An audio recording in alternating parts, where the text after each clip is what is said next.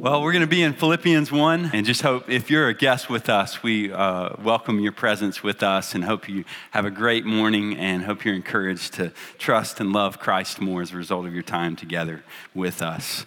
So Philippians 1, we're going to be in 12 through 30, and so I'm going to read that in a moment, but really we're going to look at three facets today of this text. One is, what is our mission?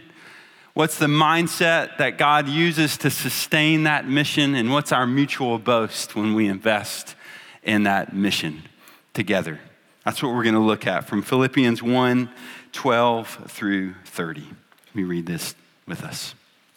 Now, I want you to know, brothers and sisters, you're going to find out in a minute, Paul's writing this from prison. This is an update to a church he loved. He wanted them to know that what has happened to him has actually advanced the gospel. Verse 13, so that it has become known throughout the whole imperial guard and to everyone else that my imprisonment is because I am in Christ. Most of the brothers have gained confidence in the Lord for my imprisonment and dare even more to speak the word fearlessly. To be sure, some preach Christ out of envy and rivalry, but others out of goodwill. These preach out of love, knowing that I am appointed for the defense of the gospel. The others proclaim Christ out of selfish ambition, not sincerely, thinking that they will cause me trouble in my imprisonment. What does it matter? Only that in every way, whether from false motives or true, Christ is proclaimed, and in this I rejoice. Yes, and I will continue to rejoice, because I know this will lead to my salvation through your prayers and help from the Spirit of Jesus Christ. My eager expectation and hope is that I will not be ashamed about anything, but that now, as always, with all courage, Christ will be highly honored in my body, whether by life or by death. For me, to live is Christ and to die is gain. Now, if I live on in the flesh, this means fruitful work for me, and I don't know which one I should choose. I am torn between the two. I long to depart and be with Christ, which is far better. But to remain in the flesh is more necessary for your sake. Since I am persuaded of this, I know that I will remain and continue with all of you for your progress and joy in the faith, so that because of my coming to you again, your boasting in Christ Jesus may abound. Just one thing. As citizens of heaven, live your life worthy of the gospel of Christ. Then whether I come and see you or am absent, I will hear about you that you are standing firm in one spirit, in one accord, contending together for the faith of the gospel, not being frightened in any way by your opponents. This is a sign of destruction for them, but of your salvation, and this is from God. For it has been granted to you on Christ's behalf, not only to believe in him, but also to suffer for him, since you are engaged in the same struggle that you saw I had and now hear that I have. This is God's word for us this morning. Look with me first at the mission. Chapter 1, verse 27. Just one thing. Paul turns from his circumstances to what he wants them to apply from his circumstances. Just one thing. As citizens of heaven, live your life worthy of the gospel of Christ. So there on your outline, the mission we have is to accent the gospel as we advance the gospel. Accent the gospel as we advance the gospel. Now, like an accent wall in a home that brings out the decor in the room, our life together as a church is to accurately display the content of the gospel, the hope of the gospel, and draw people's attention to it with depth and dimensions and clarity for the beauty that it is. The culture among us as a church, as the church at Brook Hills, should be giving an accurate reflection of the glory of the good news of Christ crucified to the world that needs to see it and hear it. The gospel is the good news of a saving Christ that we've sung about this morning for sinners like you and me, who reconciles us to God by living the life that we could never live, by dying the death we deserve, and by rising triumphantly over the grave 3 days later to say it's finished. We can be right with God through Christ.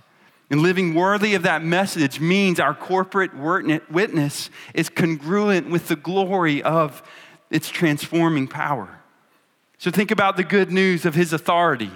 What does it do? Every Sunday we open our word. We listen to him speak to us. Why? Because we know he runs our lives better than we do. Repentance is the direct result of his worthiness. And so our corporate repentance reflects the glory of his kingdom and authority. Think about the good news of reconciliation with God at the core of the gospel message. What happens when we're reconciled to one another at a horizontal level is that we're accenting the gospel we are entrusted to advance.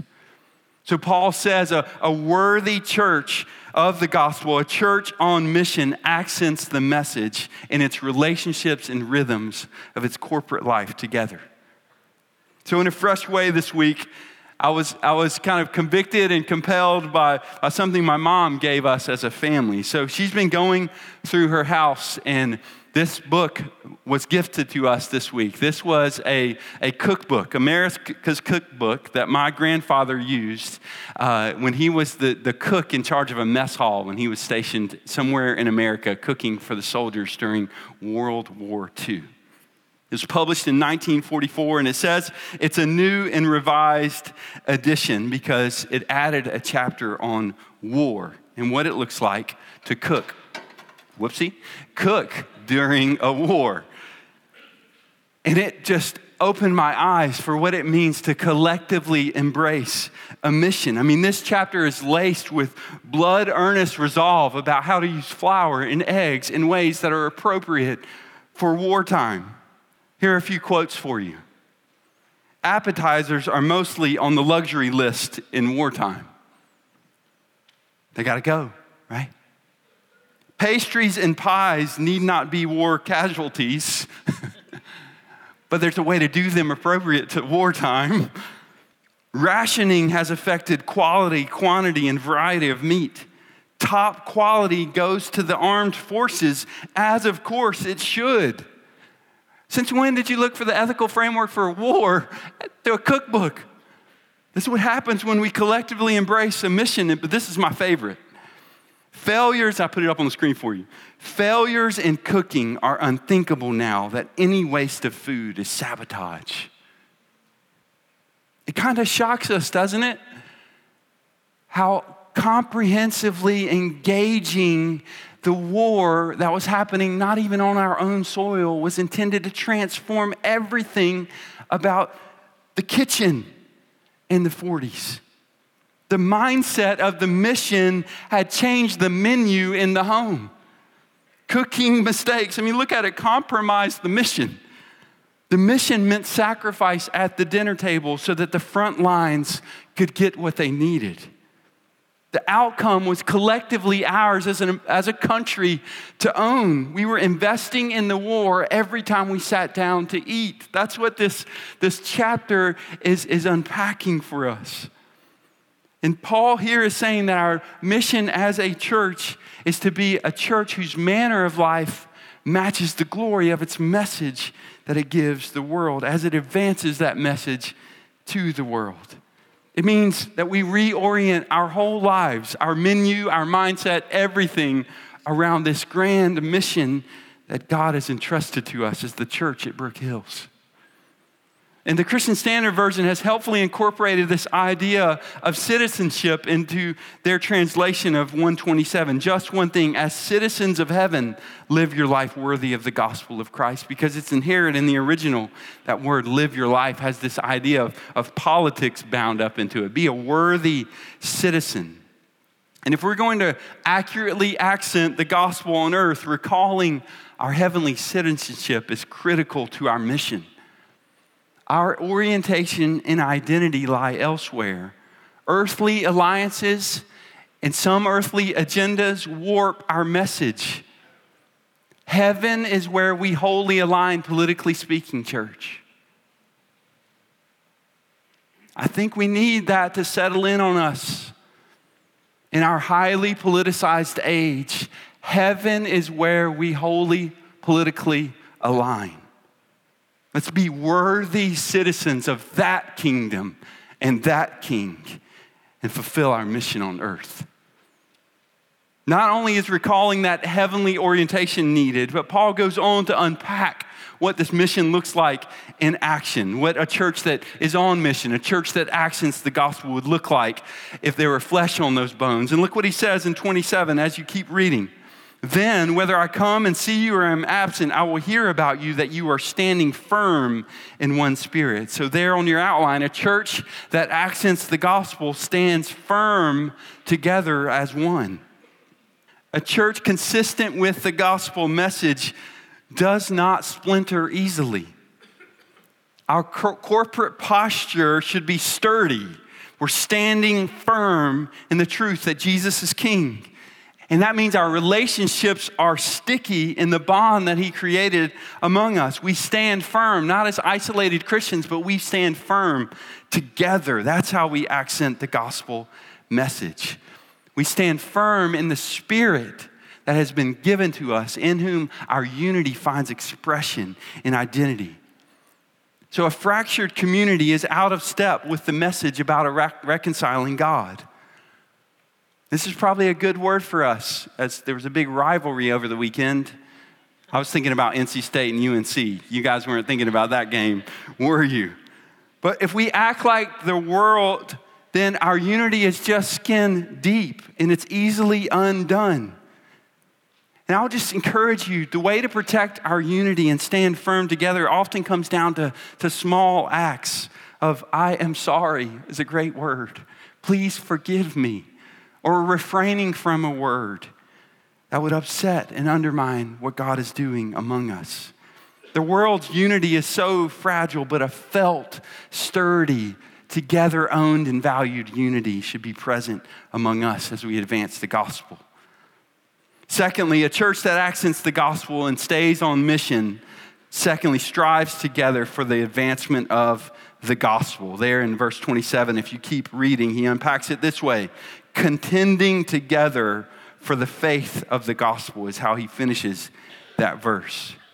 So this is entering the contest that's going on in the world and pushing the gospel out into the world. We accent the gospel as we advance the gospel. And he hits that unity note again. We're together on this team. This isn't isolated Christians out on their own, doing their own things. We are together to advance this gospel in the world.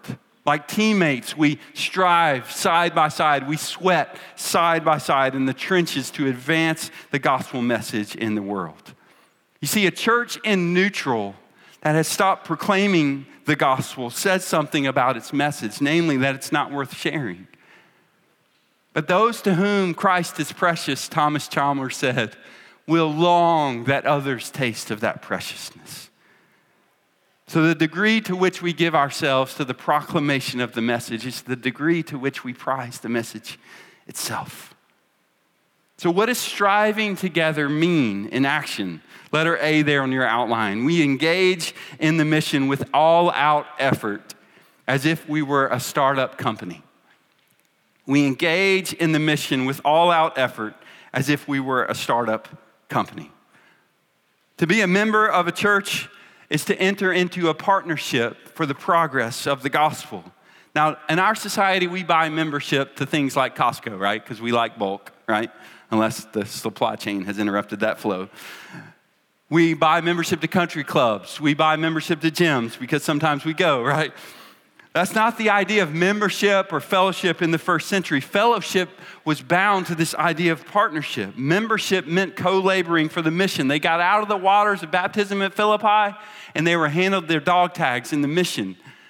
That's what Paul is rejoicing over. From the first day in chapter 1 of their conversion, they got in the work. They got their hands dirty in advancing the gospel. They were contending for its advancement.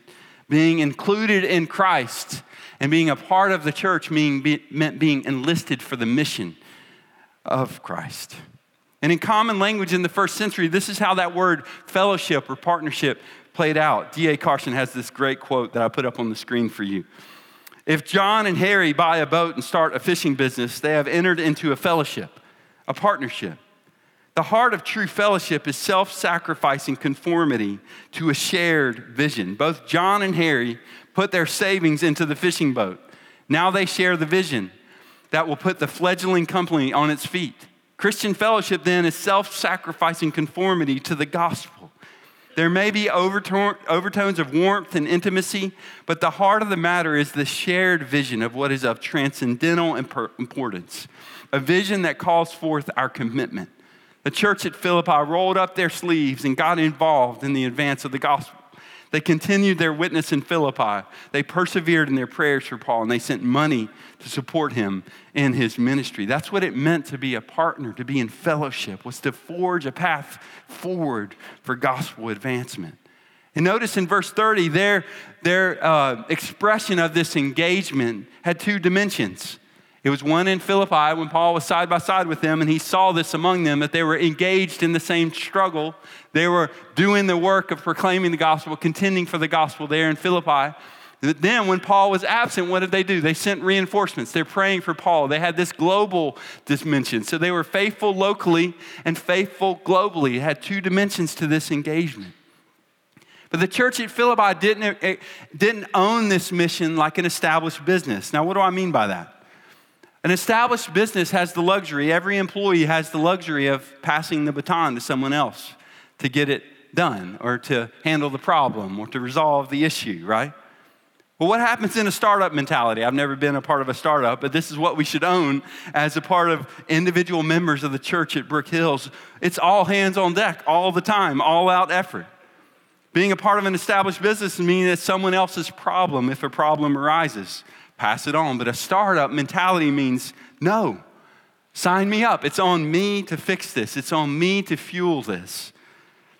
This morning, even, you received a report about how many of you last year owned and embraced that startup mentality of investing in the furtherance of the gospel around the world. And we wanted to give you this report to show you the impact that you had as a church around the world last year through your enlistment in the cause of Christ and your investment in what we call our global offering. Our global offering is how we send the gospel abroad as a church. And it goes beyond our regular giving patterns to sustain our long-termers, to send out mid-termers, to send out short-term teams, to partner with others over there, to help in times of crisis. And we want to encourage you with this report. There's going to be a 10-page version coming out this week that shows you even more in depth what you were a part of this past year. But also, we encourage you in the month of December to head to the community room where we're going to have a portrait gallery where there'll be more details about what you invested in as a church to see the gospel advance. You rolled up your sleeves last year, and the gospel has advanced by God's grace. Hallelujah. But rolling up your sleeves this year is our privilege, right? 2022 awaits us. And there are more people on Andrew Whitehead's board in his office wanting to be sent from our church, and we want to fuel their efforts. And I think of a startup mentality like this that I heard about Colton Fisher, an 8th grader among us. So Colton last year decided to kind of sharpen his woodworking skills and sell ornaments, and all the proceeds would go to Global Offering. And so he was able to raise $700 to send the gospel abroad last year as an 8th grader. That's what it means to have a startup mentality. The mission is mine to own, and I'm going to do what I can to invest in the cause. The menu changes at home when the mission is our priority. We stand together, we strive together as vested partners in the outcome of the mission. And once again, we get the privilege of doing that this next year for the greatest cause on the planet. I mean, sometimes when I read a report like you have before you, I just want to pinch myself. Right? We get to do this? Are you kidding me? Wow. Look at the impact of what God has done through you as a church. Let her be there. The second way we engage and strive together is we don't let fear derail us. So if our bond accents the gospel, that first point, as we stand together, if our mutual burden of advancing the mission also accents the value of the gospel, here, the boldness with which we approach the mission has an impact on what we reflect about the mission. You see, if we fear an earthly king, then we say something about the only king to whom he will bow. We're saying he's not as worthy as we thought he was, right? It doesn't line up to fear an earthly king when we have an eternal king. And we need not be intimidated because of two realities in this text. God is proving something in verse 28 in the conflict that we're enduring, and Christ is precious in that conflict. You see, the opposition's hostility is only showing them that they're on the wrong side of human history. It's a sign to them, but it's a reinforcing, comforting sign to us that we're on the right side of history, and God is forging our salvation through that experience.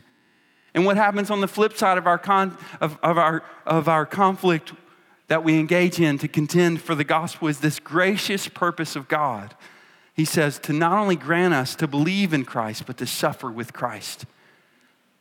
The only thing our opposition can do is drive us further into Christ's arms. How do you frighten a man that's not afraid of death? That counts dying as gain. Do you see what's happening here? I was praying a couple weeks ago at our second Sunday prayer time for the nations that we host every second Sunday in the community room at 8 a.m. And we were praying for a city in North Africa. And I was praying with Marilyn and Gordon Day, seasoned saints that have themselves served overseas. And our long-termers were explaining how difficult it is to get a visa in this land. And they were just talking about how the cultural things that they run into in that whole process are so frustrating. And I'm sitting there praying with Marilyn after they talk about how frustrating it is. And she says that she hopes that God would give them the strength to count it a joy to walk into that visa office, endure all those trials, because all it does is help them depend more on Christ. Marilyn gets it. She gets it. Suffering and sacrifice for the sake of the cause are not to be avoided at all costs, but be embraced, because grace governs the whole process. All it can do is drive you further to Christ and press anything not of Christ further and further away from your heart. So Brook Hills, let's stand together, let's strive together for the advancement of the gospel with all courage and fearless for what he might do through us. But if we're going to be that kind of church, we've got to embrace a mindset. A mindset has to be functioning among us so that kind of mission would find expression through us. You see, Paul, when he's unpacking his circumstances in 12 through 26, is not just updating his friends, although he is. He wants to infect them, infuse them with a virus, and it's a boldness about the mission with which we can approach our lives here on earth. You see, the mindset that God uses there on your outline to drive the mission forward prizes Christ above all. The mindset that God uses to drive the mission forward prizes Christ above all. Paul begins in verse 12. Now, I want you to know, brothers and sisters, that what has happened to me, and you expect him to talk about the difficulties of prison, the dilemma he's in, but what does he say? What has happened to me has actually advanced the gospel. And in two ways, it was advancing the gospel. Among the imperial guards that he was proclaiming to, and brothers outside on the street were getting more encouraged by the way he was enduring this hardship. And so they themselves had taken the baton and run with it. In the streets in Rome, they were proclaiming the gospel, and his heart was overjoyed. Think about this. He was a man in prison, but the gospel was running free, and so his heart was rejoicing. Jail had furthered his joy because Christ was the talk of the town. When this man is squeezed, what oozes out of him is Christ, his prize, his treasure, his delight. And life was just simple for Paul. What happened to Paul didn't matter to Paul. Look what he says in 120. My eager and expectation and hope is that I will not be ashamed about anything, but that now, as always, this was his unflinching resolve of his life, with all courage, Christ will be highly honored in my body, whether by life or by death. This was the non-negotiable resolve of the Apostle Paul on the table. Simply put, what happens and matters most to Paul is not Paul, and Paul is completely happy in that world. And isn't that so odd to our modern ears? It's strange to our modern ears that Paul is not preoccupied with Paul and his heart is leaping off the page with joy. The mirror did not preoccupy him. He had been freed from a much more confining prison that I think we often find ourselves in our day and age. And it's the prison of self-preoccupation. David Wells said, what plagues the modern mind is a form of pride. We think a lot of ourselves and we think a lot about ourselves. But Paul wasn't always like this. He himself was impressed with his own religious resume that he unpacks in chapter 3. He loved his credentials, but then Christ interrupted his self-preoccupation. So this mindset there on your outline begins with the mind-blowing worth of Jesus Christ. This mindset begins by recognizing how utterly worthy and of surpassing value is Jesus Christ, to know him. And chapter 2 tells us what was happening in Paul's soul and what interrupted his self-preoccupation, because there Paul includes a hymn that tells us about Christ. And I included the International Standard Version so that you could see kind of the poetic rhythm that they tried to stay consistent with as they translated these words. But read this as I read. Have the same attitude among yourselves that was also in Christ Jesus. In God's own form existed he, and shared with God equality, deemed nothing needed grasping. Instead, poured out in emptiness, a servant's form did he possess, a mortal man becoming. In human form he chose to be and lived in all humility, death on a cross obeying. Now lifted up by God to heaven, a name above all others given, this matchless name possessing. And so when Jesus' name is called, the knees of everyone will fall wherever they're residing. Then every tongue in one accord will say that Jesus Christ is Lord, while God the Father praising. Jesus' breathtaking humility is simply hard to take in from a passage like this. This hymn traces his descent to death and step by excruciating step. He had every right to be disinterested in us, every right to stiff-arm us, every right to refuse to bother with us and enjoy the fellowship of the Trinity forever. And what did he do? He chose to not exploit his godness to his own advantage, to not use his authority for his own well-being, but he took on flesh. He entered our story. He stooped even lower to become a servant. Even lower to have obedience cost him everything. And then the lowest of the low, his death was not just any death. It was death on a horrific and shameful cross. It's almost hard to take in if you've ever had somebody sacrifice for you and they just keep lavishing it on. It's almost like in every step you just want to say, Jesus, that's enough, man. This far and no further, it's okay.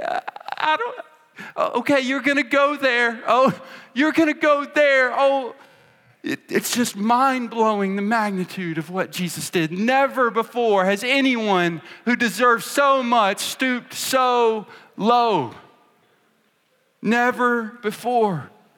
And because he did it all. God has given him the matchless name that every tongue will profess, and the matchless, unrivaled authority before whom every knee will buckle. This is majesty forged in meekness. This is a wonder of wonders to behold. And this sent shockwaves through Paul's whole framework for his life. It is intended to send shockwaves through ours. This is the Christ that pulverized Paul's pride and became his prize. He was absolutely leveled by him. Friends, have you seen this Christ? Have you followed him down step by step into that grave where he died for sinners like you and me? Have you followed him to that shameful cross? Have you seen him take on flesh? Do you see him now, risen, exalted, unparalleled in glory, unrivaled in majesty? This is the Christ of the Bible. This is the Christ that frees you from the burden. You know what burden he frees you from? You.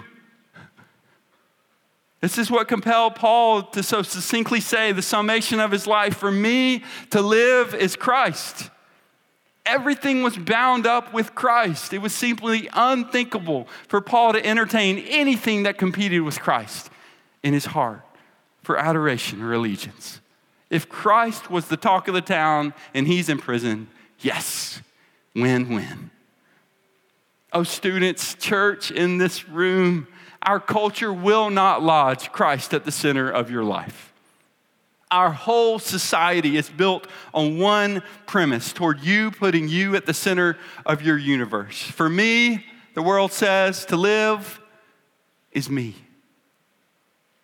And that tiny little loop of self-preoccupation that measures your worth by how many likes you get on Instagram or some other degree of others' either approval of you or non-approval of you. No.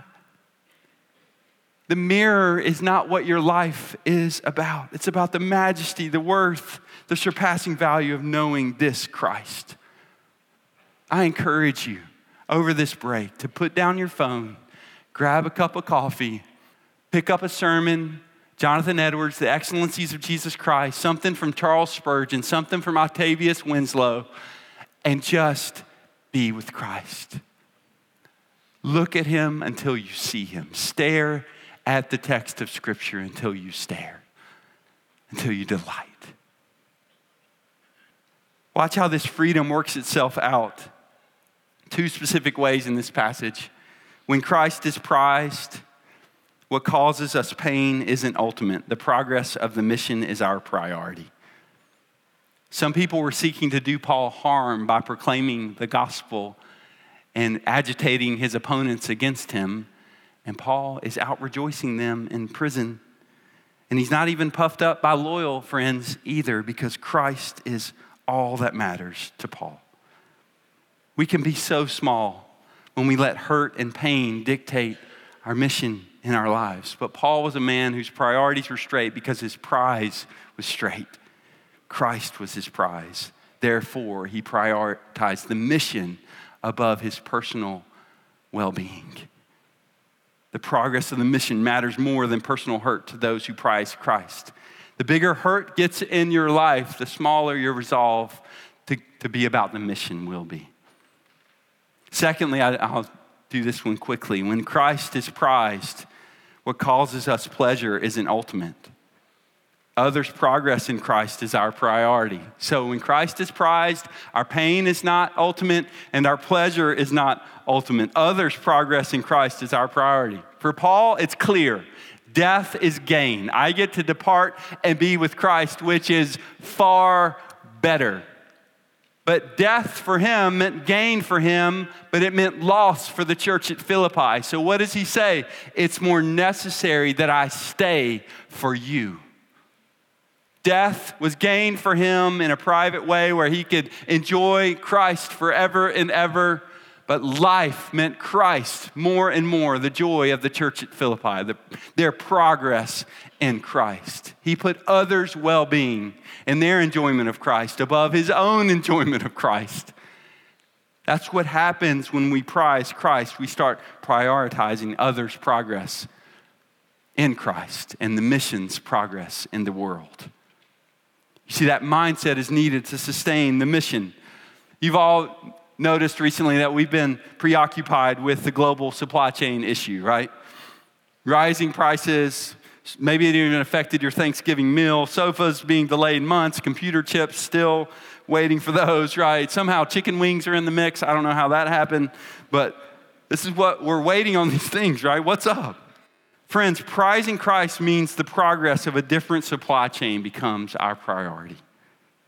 Paul prized Christ, which meant his priorities revolved around the gospel supply chain. As long as the gospel was trucking along in the streets here locally and around the world globally, and the church was digging deeper into its joy, that was Paul's joy. And we need to capture the centrality of the gospel supply chain. And we get to invest in that in this season that we will be talking about in the month of December as we talk about our global offering. And our mutual boast at the end of the day will be this. The sacrifices necessary to advance the mission mean we share in the victory. This text has a tone of mutual boasting. Their prayers are being answered that Paul would survive, and so their boasting in Christ Jesus is increased. His boasting is increased because their joy in Christ is overflowing because their answered prayers are there. So it's like we all got time on the field. We're all bloodied in the game. And therefore, the victory just tastes so much sweeter. See, when we get to glory, that's when we will taste of all the glorious goodness of what we are able to invest here in earth.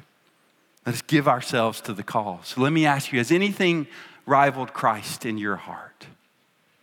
Has anything pushed his mission to the periphery of your priorities? Let's let the mission of Christ change our mindset. First, let's let the magnitude of Christ change our mindset. And that will change the way we approach our mission. That will change the way we approach our menu at home. Because church, anything less is sabotage.